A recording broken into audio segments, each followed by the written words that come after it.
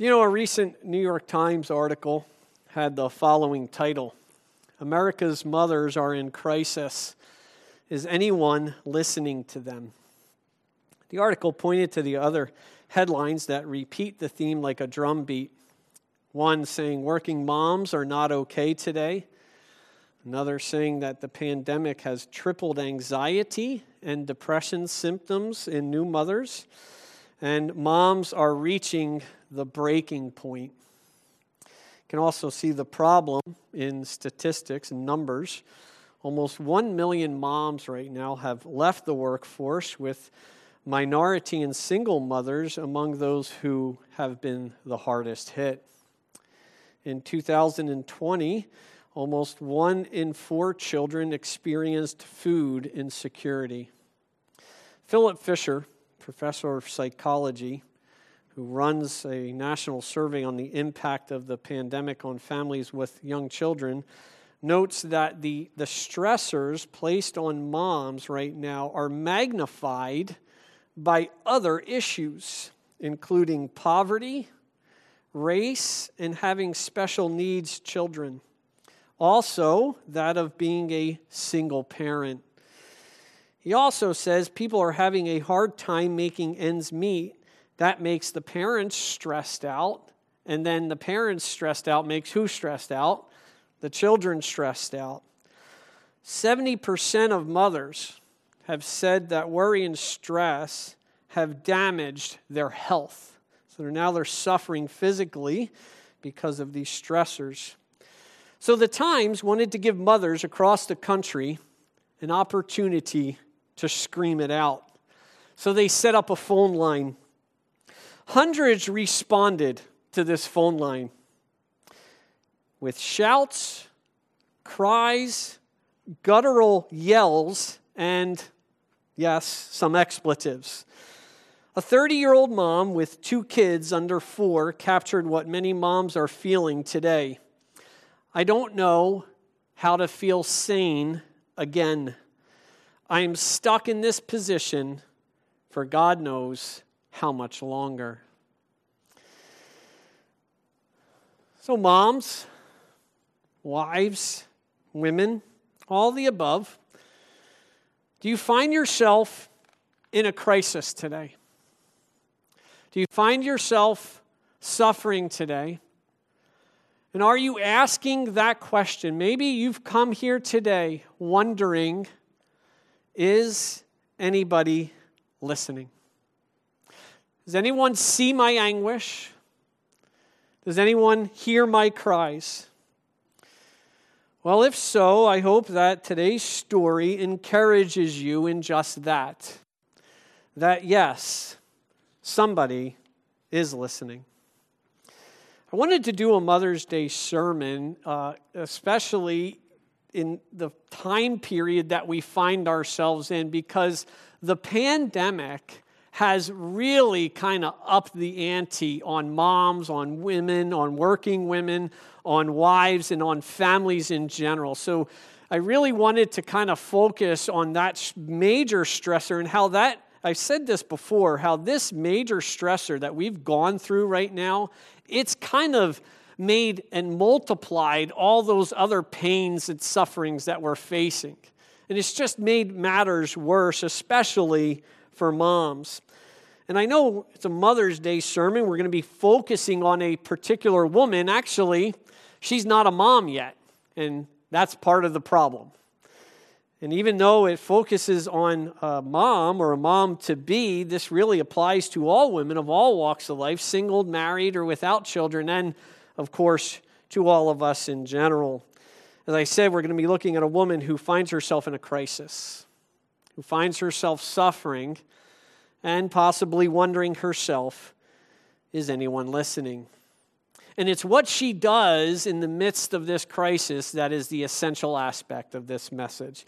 So we're going to look at this story. We broke it up into 4 parts.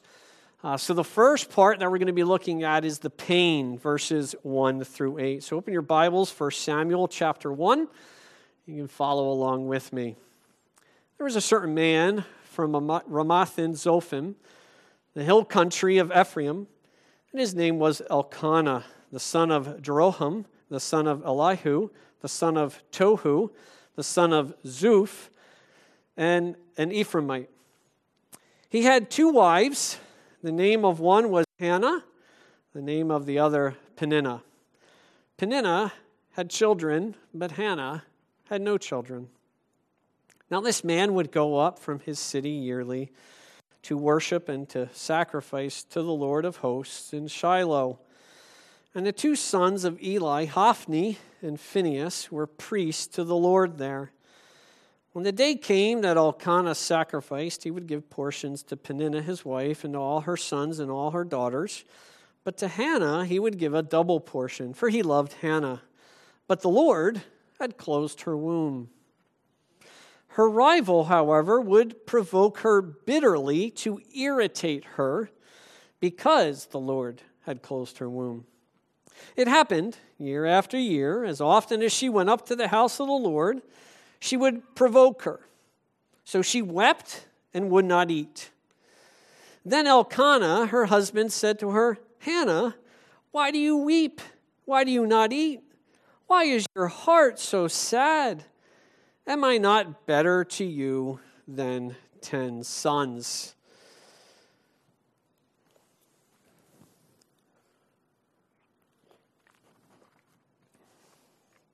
Do you know that 1 in 6 couples struggle with infertility? 1 in 4 couples over the age of 35 struggle with infertility. In one study, 63% of women who experienced infertility and divorce rated their infertility as more painful than their divorce. In another study, women who experienced either chronic or life-threatening diseases ranked the emotional pain of infertility at similar levels or greater than that of a terminal illness. The author says this: sadly, this issue of infertility is often very misunderstood. People take it very lightly and are extremely insensitive to it. A person with a chronic disease or terminal illness gets support from those around them. But a couple struggling with this issue, the same people that offer the support to those individuals do not offer such support to these individuals and actually give them support through platitudes like, "Why can't you just count all of your blessings?" We meet our main character, Hannah. And the story is going to focus on this character, and our character, Hannah, is in a lot of pain. And this pain is caused by her barrenness. But this pain is multiplied because of those individuals around her. It is that much greater because of the provocation of one individual and the insensitivity of another. Folks, I use the word pain for this because the word problem lacks emotion. And it lacks the sensitivity, especially in this area that is desperately needed. And it is a day like today that we need to be very, very sensitive to this issue. Because the church and the people who surround an individual or a family that is suffering with the problem of infertility or barrenness can either help them and help them heal and comfort them in their pain, or they can irritate that pain and they can make it worse. So I see 3 real problems that Hannah is facing, 3 things that are causing her pain, mainly because of the pain of her barrenness. So that's the first issue that we're looking at, and especially in Hannah's day, it was extremely painful because this was a cultural issue as well. And to be barren was very shameful for a woman. As a matter of fact, it wasn't just an emotional and psychological issue that she was struggling with. It was a spiritual one because they were thought to be cursed of the Lord. So now we're getting to see the picture, exactly what Hannah is going through. So there she is. She's a woman during this day. And not only is she barren, but she is surrounded by individuals who don't understand this pain and suffering and only make it worse. It's pretty interesting to see here that they are going up to the Lord in worship because Elkanah, right, he seems to be a devoted guy. But he is sinning at the same time. He is practicing polygamy. It says he has 2 wives, and this is, I guess one of the best applications of this is, right, don't have 2 wives. It's just going to cause more problems, right? I mean, but any time that we are disobedient to the Lord in one area, that usually affects other areas in our family, does it not? And it makes those problems worse. But the pain that Hannah is experiencing, first I want to focus on that pain because of the culture, because of the shame, is now multiplied because of that situation that she finds herself in. But then there's this other lady, isn't there? Peninnah. And what is Peninnah doing? And actually, I think what Peninnah is doing is kind of brought upon because of Elkanah and the way he's treating her. He thinks he's being nice to her by giving her extra portions, which he is. He loves her. He's devoted to her. But what do you think Peninnah's doing? Do you think she's jealous? Absolutely. And she's looking at all that attention that Hannah's getting, and what is she doing? She's pointing out something that Hannah doesn't have. She is provoking, and actually it means to irritate her sore. So now I think we get the picture. So here's this open wound that Hannah has, and there is Peninnah kind of irritating, pouring salt on it, poking at it, and just making it that much more hurtful. And we look at that and we say, yeah, there's no way we're going to do that. We're not going to poke someone sore, are they? But folks, we can do this unintentionally. We can do this unintentionally by placing by lifting up a certain position, such as having children, and ignoring the fact that there are certain individuals out there that can't. And we can irritate that wound unintentionally. And I think that's why, and especially on a day like today, we need to be sensitive to that aspect. Because our goal is to heal individuals' wounds. The goal of the church is a place where people can come to and they can receive comfort. And they can receive encouragement. Some women want children, but they can't. Some women want to get married, but they haven't had the opportunity. Some don't have happy marriages, right? So we need to remember all of these things. We have to be careful reminding them of what they are missing. We may not irritate these wounds intentionally, but unintentionally, and that's why sensitivity, care, and concern is of absolutely utmost importance. And we definitely don't want to offer them platitudes like, count your blessings. So not only is she being provoked by Peninnah, right? Then who's the other person who's kind of not really helping the situation out? Elkanah, right? If anyone should, maybe I can turn to my husband. Maybe he's going to understand. Probably not. I'm not sure about you guys, but I've said some things, right, that probably shouldn't have even entered into my mind, let alone come out of my mouth, right? But I say them to my wife, and then as I say them, I kind of see those words coming out in slow motion. There they are, and I'm like, they're not going to land well. And there they go, and I'm trying to get them back, and by then, guess what? Way too late. I'm sure you guys have experienced something like that. Well, here's a few things that probably we shouldn't I guess that's, why we have that proverb, better to think someone a fool than to open their mouth and prove it, right?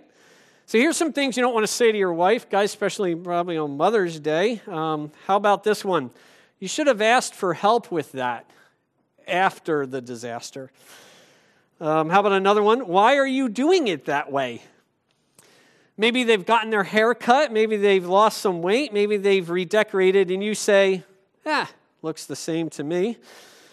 How about this one? I tried this one early on in our marriage. Love is logical. Yeah, eyebrows raised. Yeah, there was a lot of emotions with that logical conversation. Here's another one. Why are you crying about that? That's a good one. Always goes over real well. What are you crying for? Right?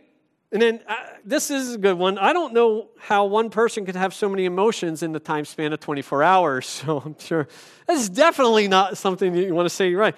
Well, let's add Elkanah, because he covers like 3 bases here, right? He gets 3 of them all in one shot. What does he say? Hey, why are you crying about that? Why are you weeping? And then, why are you sad? And then, the big one, count your blessings. Look at this guy. Why are you sad? Am I not better than 10 sons? I mean, come on. You got this guy. At that point, Elkanah was never heard from again. Hannah wept more. Guys, you can buy your wives a bunch of gifts. You can give them a ton of things. You can build their houses. You can do all of these things. I tell you what, if I include myself in this, if we don't give them sensitivity, understanding, love, and compassion, we're not giving them what they need. It's what she needed. She needed that from Elkanah. He gave her food. She needed understanding. Granted, the verse wasn't written, right? Husbands, live with your wives in an understanding way. Treat them as a weaker vessel with grace, compassion. Love them as Christ did what? Loved the church and gave himself up for it.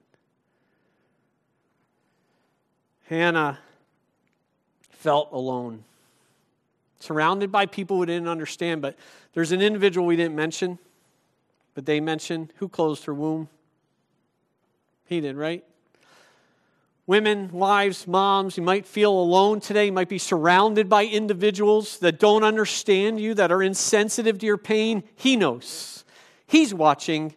He is in control, and he is the one that you take that pain to. Brings us to our second part, the prayer, verses 9 through 18. Then Hannah rose after eating and drinking in Shiloh. Now Eli the priest was sitting on the seat by the doorpost of the temple of the Lord. She, greatly distressed, prayed to the Lord and wept bitterly.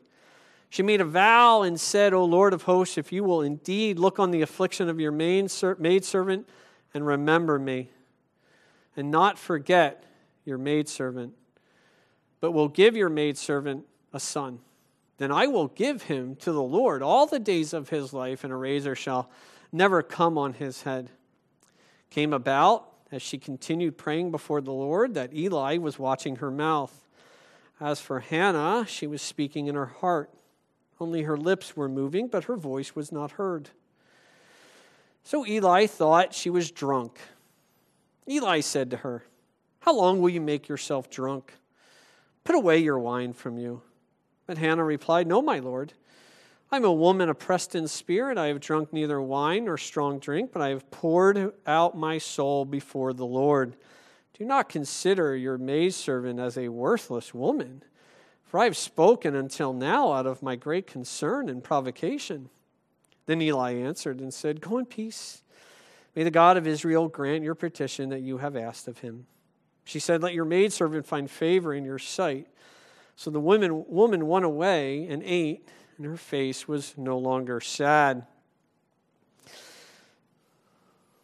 A woman tells a story about being in a state of desperation.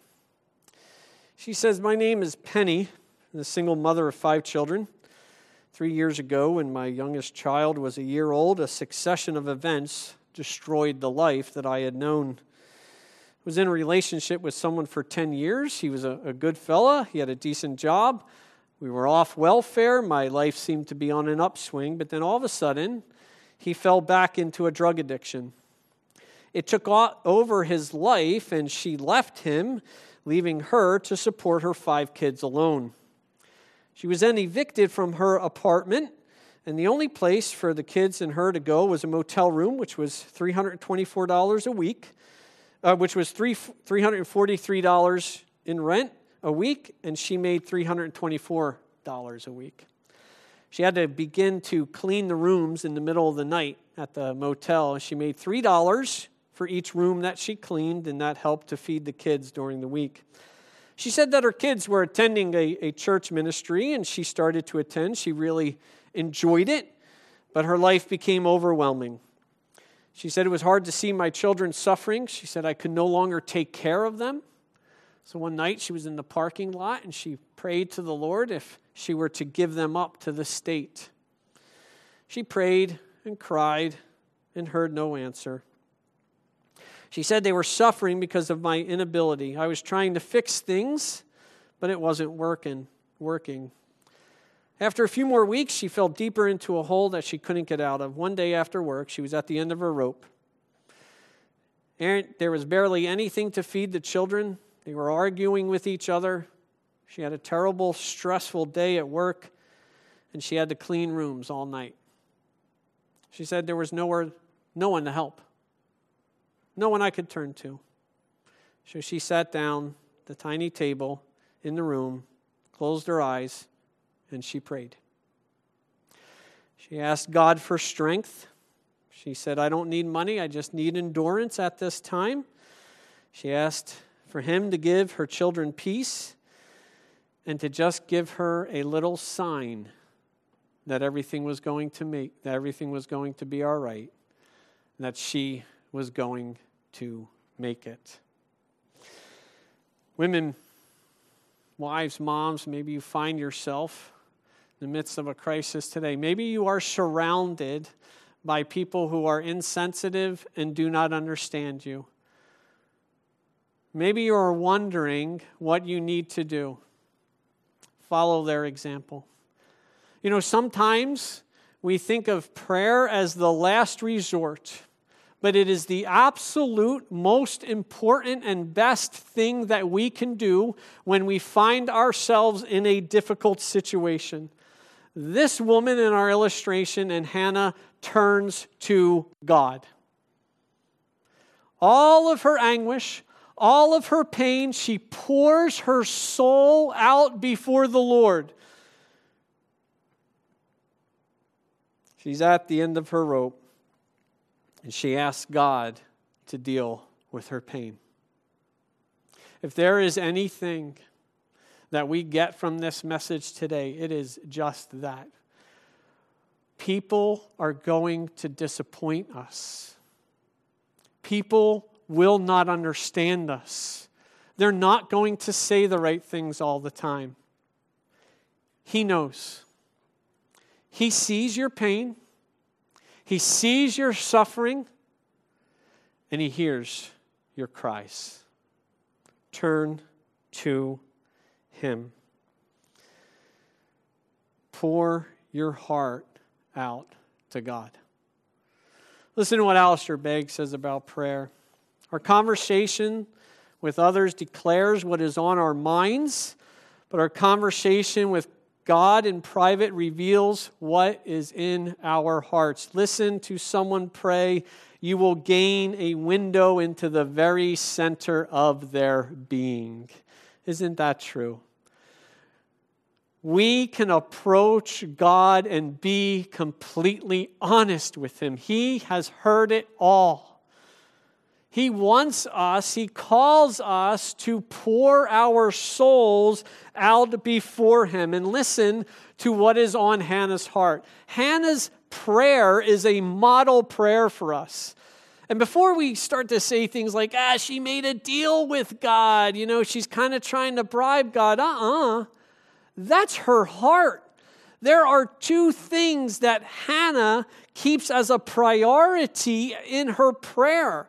The first thing is, in the answer to her prayer, her shame and pain is going to be alleviated. Is that okay to pray for that? Sure. Why not, right? I pray for it all the time. But what is the second aspect of that prayer? Who's going to be glorified in the answer to that prayer? God is going to be glorified. Do you see the two connected? An answer for our concerns, our heartfelt concerns, but at the same time, the priority of devotion and glory to God. That's what she does in that vow. And actually, the vow that she makes here is a Nazirite vow. It's the same vow that Samson was told to take by the Lord. What the Lord asked of Samson's parents, Hannah gives willingly. Here's my son. If you do this, I will do this.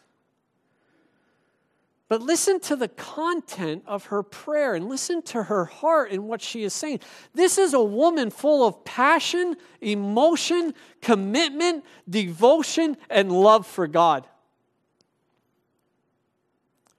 If you remember me. Remember me. She calls God to remember her. Telling him to look upon her affliction. Look, Lord, see what I'm going through? Can you help me out of this? But notice, what does she say 3 times? Your maidservant. Do you see that? This is a woman who knows God. That is what this prayer reveals. She knows God enough to be completely honest with him and pour out her heart, but she also knows and remembers her position before him. I'm your maidservant. And this is an act of trust. She knows that God is the only one that can change this problem. That's faith. She doesn't turn to some self-help book. She doesn't turn to her horoscope. She doesn't turn to her friends.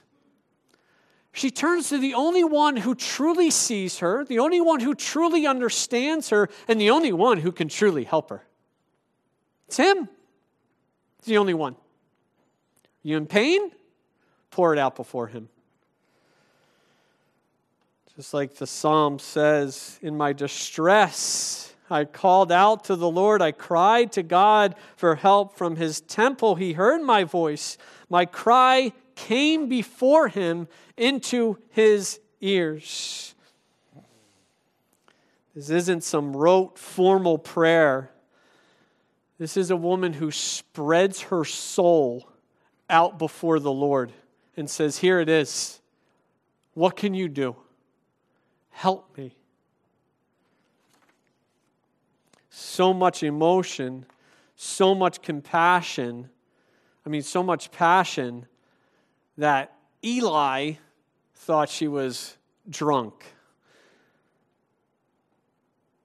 And Eli the priest was listening or was watching and opening his mouth. He pours out wisdom, comfort, and understanding, alleviating the distress of Hannah.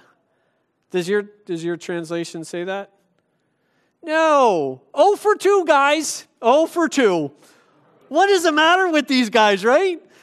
Holy cow. I'm really nervous now. Do you know why? Because not only am I a husband, I'm a pastor.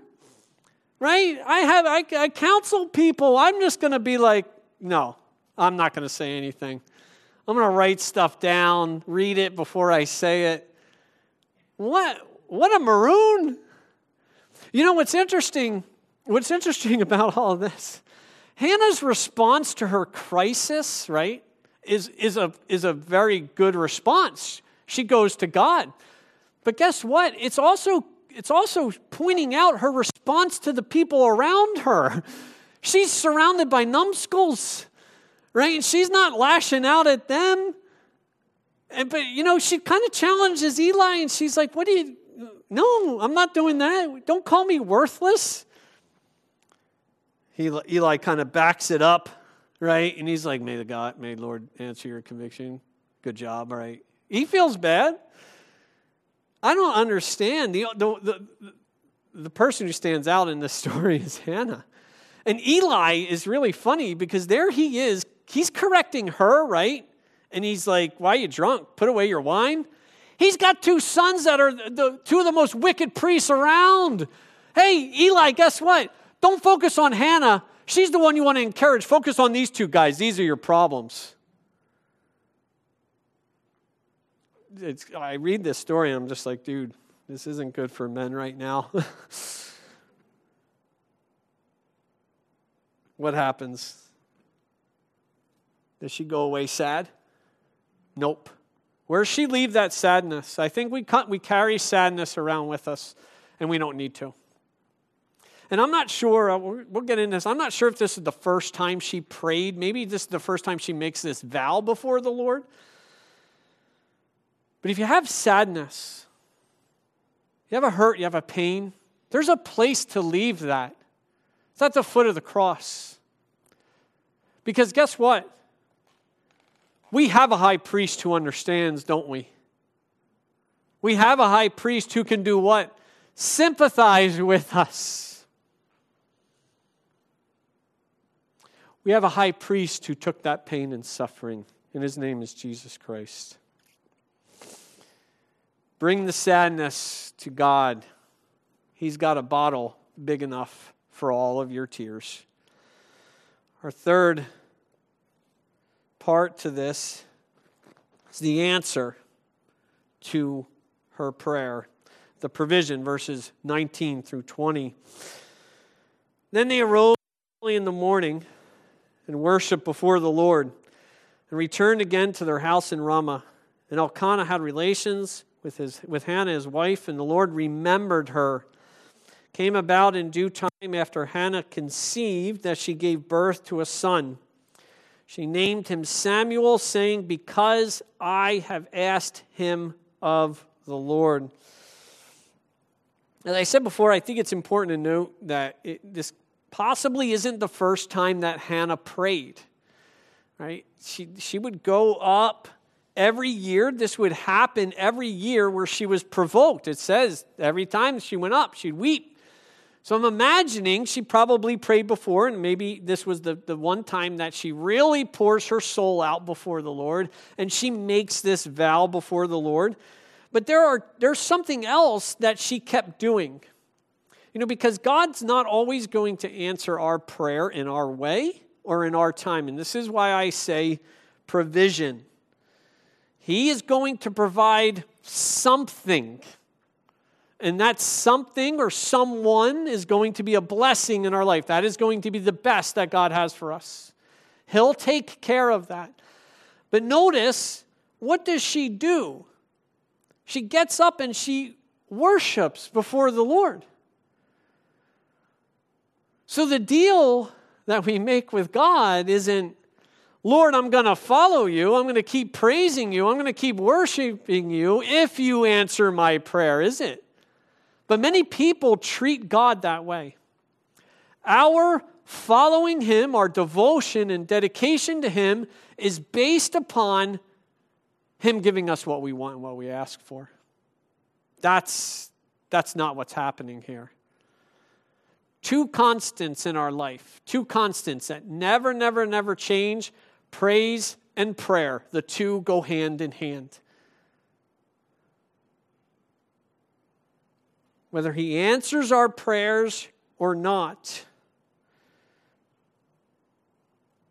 whether he answers them in the time that we want them to be answered or in the way that we want them to be answered, doesn't change. It doesn't change his worthiness. It doesn't change his goodness. It doesn't change the fact that he cares for us, and it shouldn't change our response to him. What happens is we move away from him. But it's at this time when we find ourselves in the midst of a crisis, that we need to draw closer to him. And we do that, praise and prayer. Two constants. And notice, she says this, the Lord remembered her. Remembered her. I like that because often we pray, and we may be praying for the same thing over and over and over again. What's it feel like? He's forgotten us, doesn't it? Lord, do you remember us?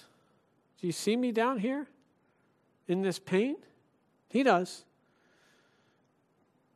He does. So what happened to our single mother? I don't want to leave you hanging. I split up that story intentionally just to leave you hanging for a little bit. So there she was. She was at the end of her rope. There's nothing else to do. Kids were hungry. She had no money. She prayed. She goes, after I prayed, I lifted up my head and I took a deep breath. Right at that moment, knock at the door. Two people from the care team at church. She said they were holding a cup. The cup was filled with candy. When she saw it, she said, I cried. I still don't know who those people were. There were still some hard times after that, but God answered my prayer. He gave me strength, the strength that I needed to find a new life. I joined a small group and became part of that wonderful church family. God has moved me to a great place to live, 2 blocks from that church. He also gave me a promotion at work so I don't have to clean motel rooms anymore. She said, I remember so clearly the feelings of helplessness that day, saying, if I can just make it through today. She said, but our God is faithful. I look at my cup every day now. I keep it in my car as a reminder that when we as people are at our lowest, helpless and broken, if we just turn to God, He'll bring us a cup. The cup may not be exactly what we asked, but He is not going to leave you or forsake you. He will remember you. Cry out to Him. He'll bring you a cup. And that cup is His cup of blessing. Notice that Hannah kind of writes down the fact that God answered her prayer. Hannah's name means compassion, favor, and grace. And Samuel's name means his name is God or something along, but when you break it up, it means the Lord has heard me. The Lord has answered. I made a request. This is what she says at the end. He has granted me what I asked of him. And here in this passage, she says that he has heard me. She puts a reminder. Samuel is a constant reminder that God hears our prayers. So when we pray, when you're in that time of desperation and He answers those prayers, write that down. Because there's going to come another time where we're wondering, Lord, hey, do you see me? Have you forgotten? And you can go to that place and be like, oh, okay, I remember that you've had favor, compassion on me.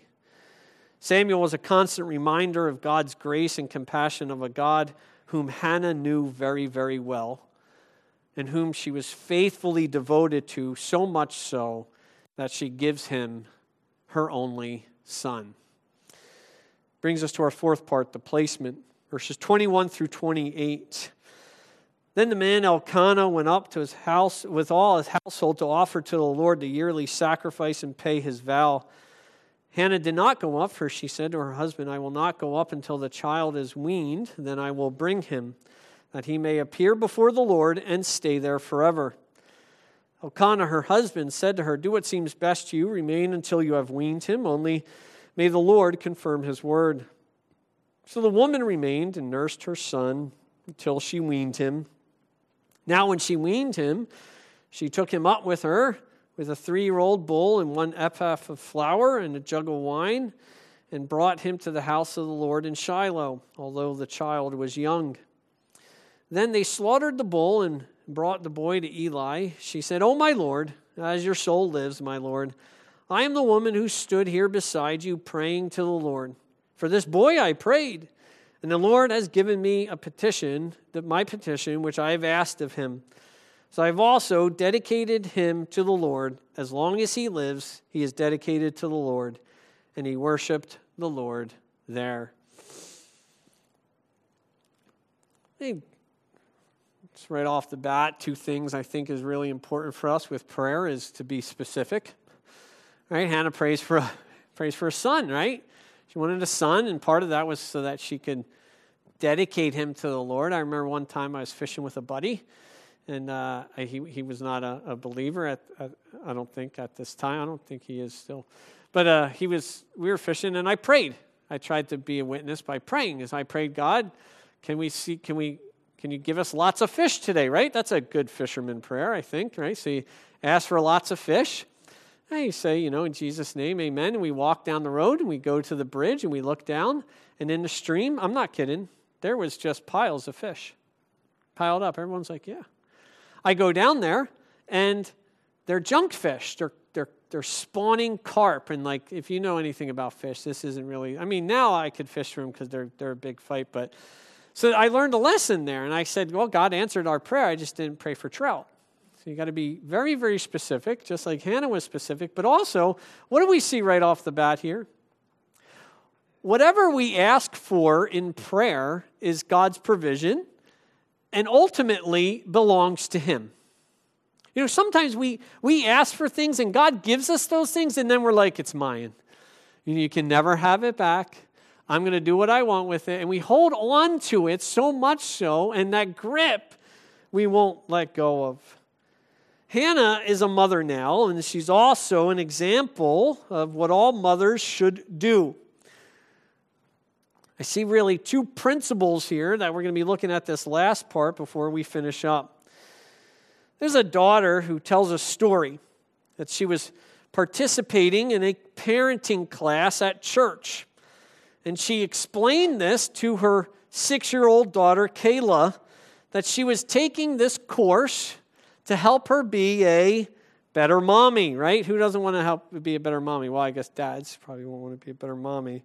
The next Sunday after church, Kayla became very upset and was having a tantrum because she wasn't getting her way.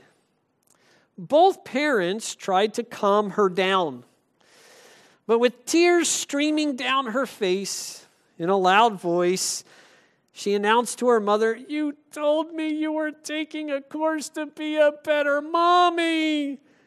"Yeah? Well, it's not working."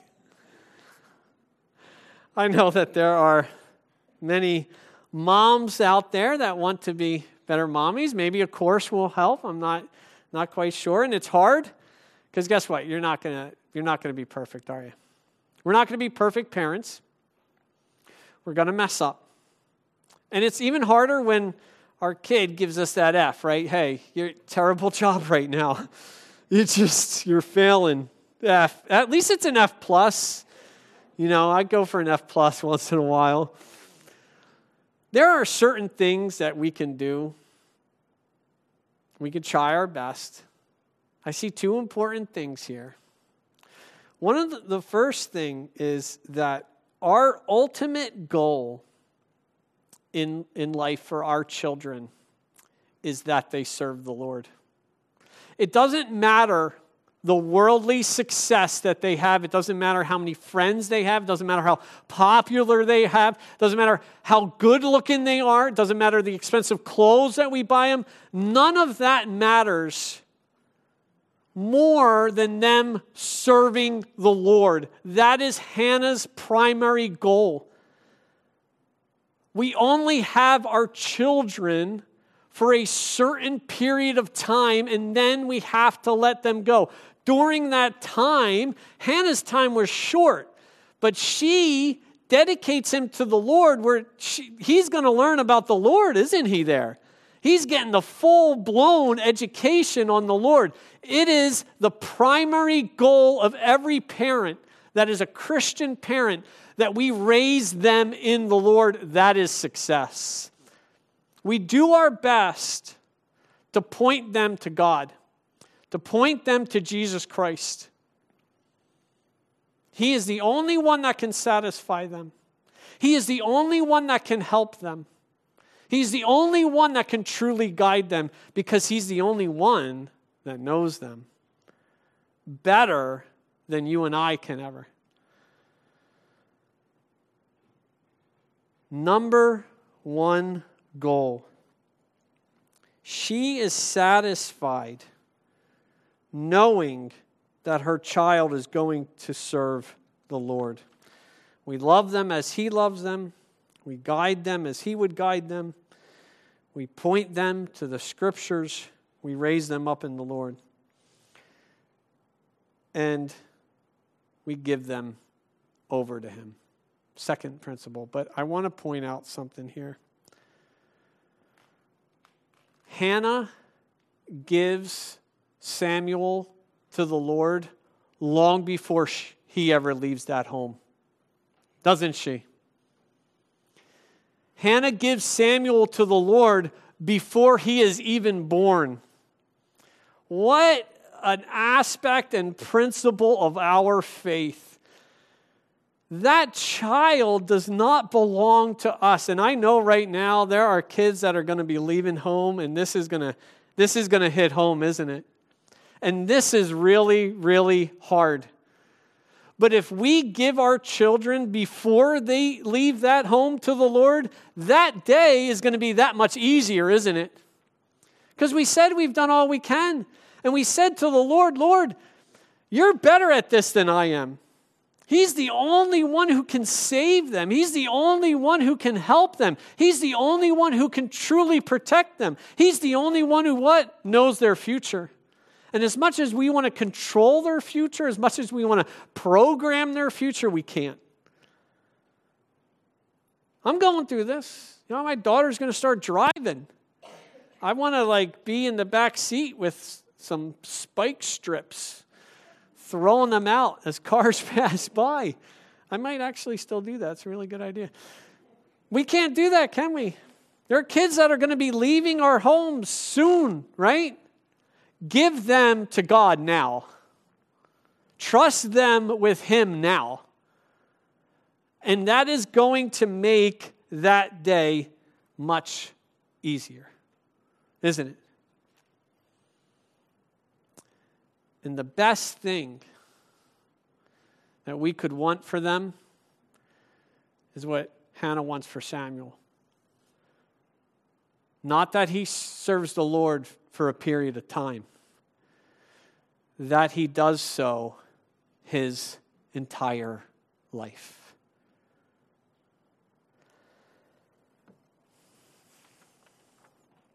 His name was Tim. This child tells this story. He was the bane of my existence. I can't remember now any particular thing he did to irk me. Tim Campbell, I don't think this is you they're talking about, so you're all right.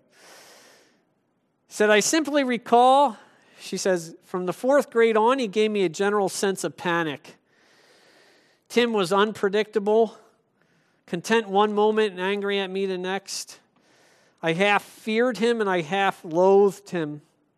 I thought of slugging him in the nose and that might solve the problem. My mom suggested something else. Pray for him. Just like a mom, she thought. But she insisted, and each night before bed, she prayed. She encouraged me to pray as well for Tim. I don't remember either of us asking God that I would like him more. It seems that my mom always prayed for his peace. Over time, something remarkable happened. Tim seemed calmer. He was nicer. He grew more peaceful, and I grew less fearful of him. God answered our prayers. She goes on. That's what God does. He answers prayers. His eagerness to meet our needs is an important element of his character. I'm convinced my mother knew that full well. She recognized my crisis as one through which God could whisper a word to me about who he is.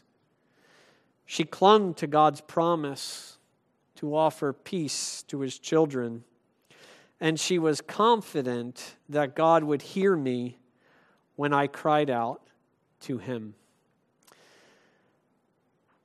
God hears our pain-filled prayers. Are you in the midst of a crisis? You find yourself filled with pain? There is a direct line. The direct line is to him. He hears your prayers. He sees your pain. He understands all of it. He is the one who can lead you through it and lead you out of it, providing you with more than you can ever imagine. Hannah's story is really like all of our story. We wonder, is someone listening? Does anyone see my pain and suffering? The answer? A resounding yes. We have the book of Samuel to prove it. Father, we thank you that you hear our prayers and answer them. Lord, help us to be a people of prayer. Help us to take all of our concerns, all of our worries, all of our anxieties to you, knowing that you see us and you hear us, and answer them to alleviate our stress, alleviate our trouble, but also for your glory. It's in Jesus' name we pray. Amen.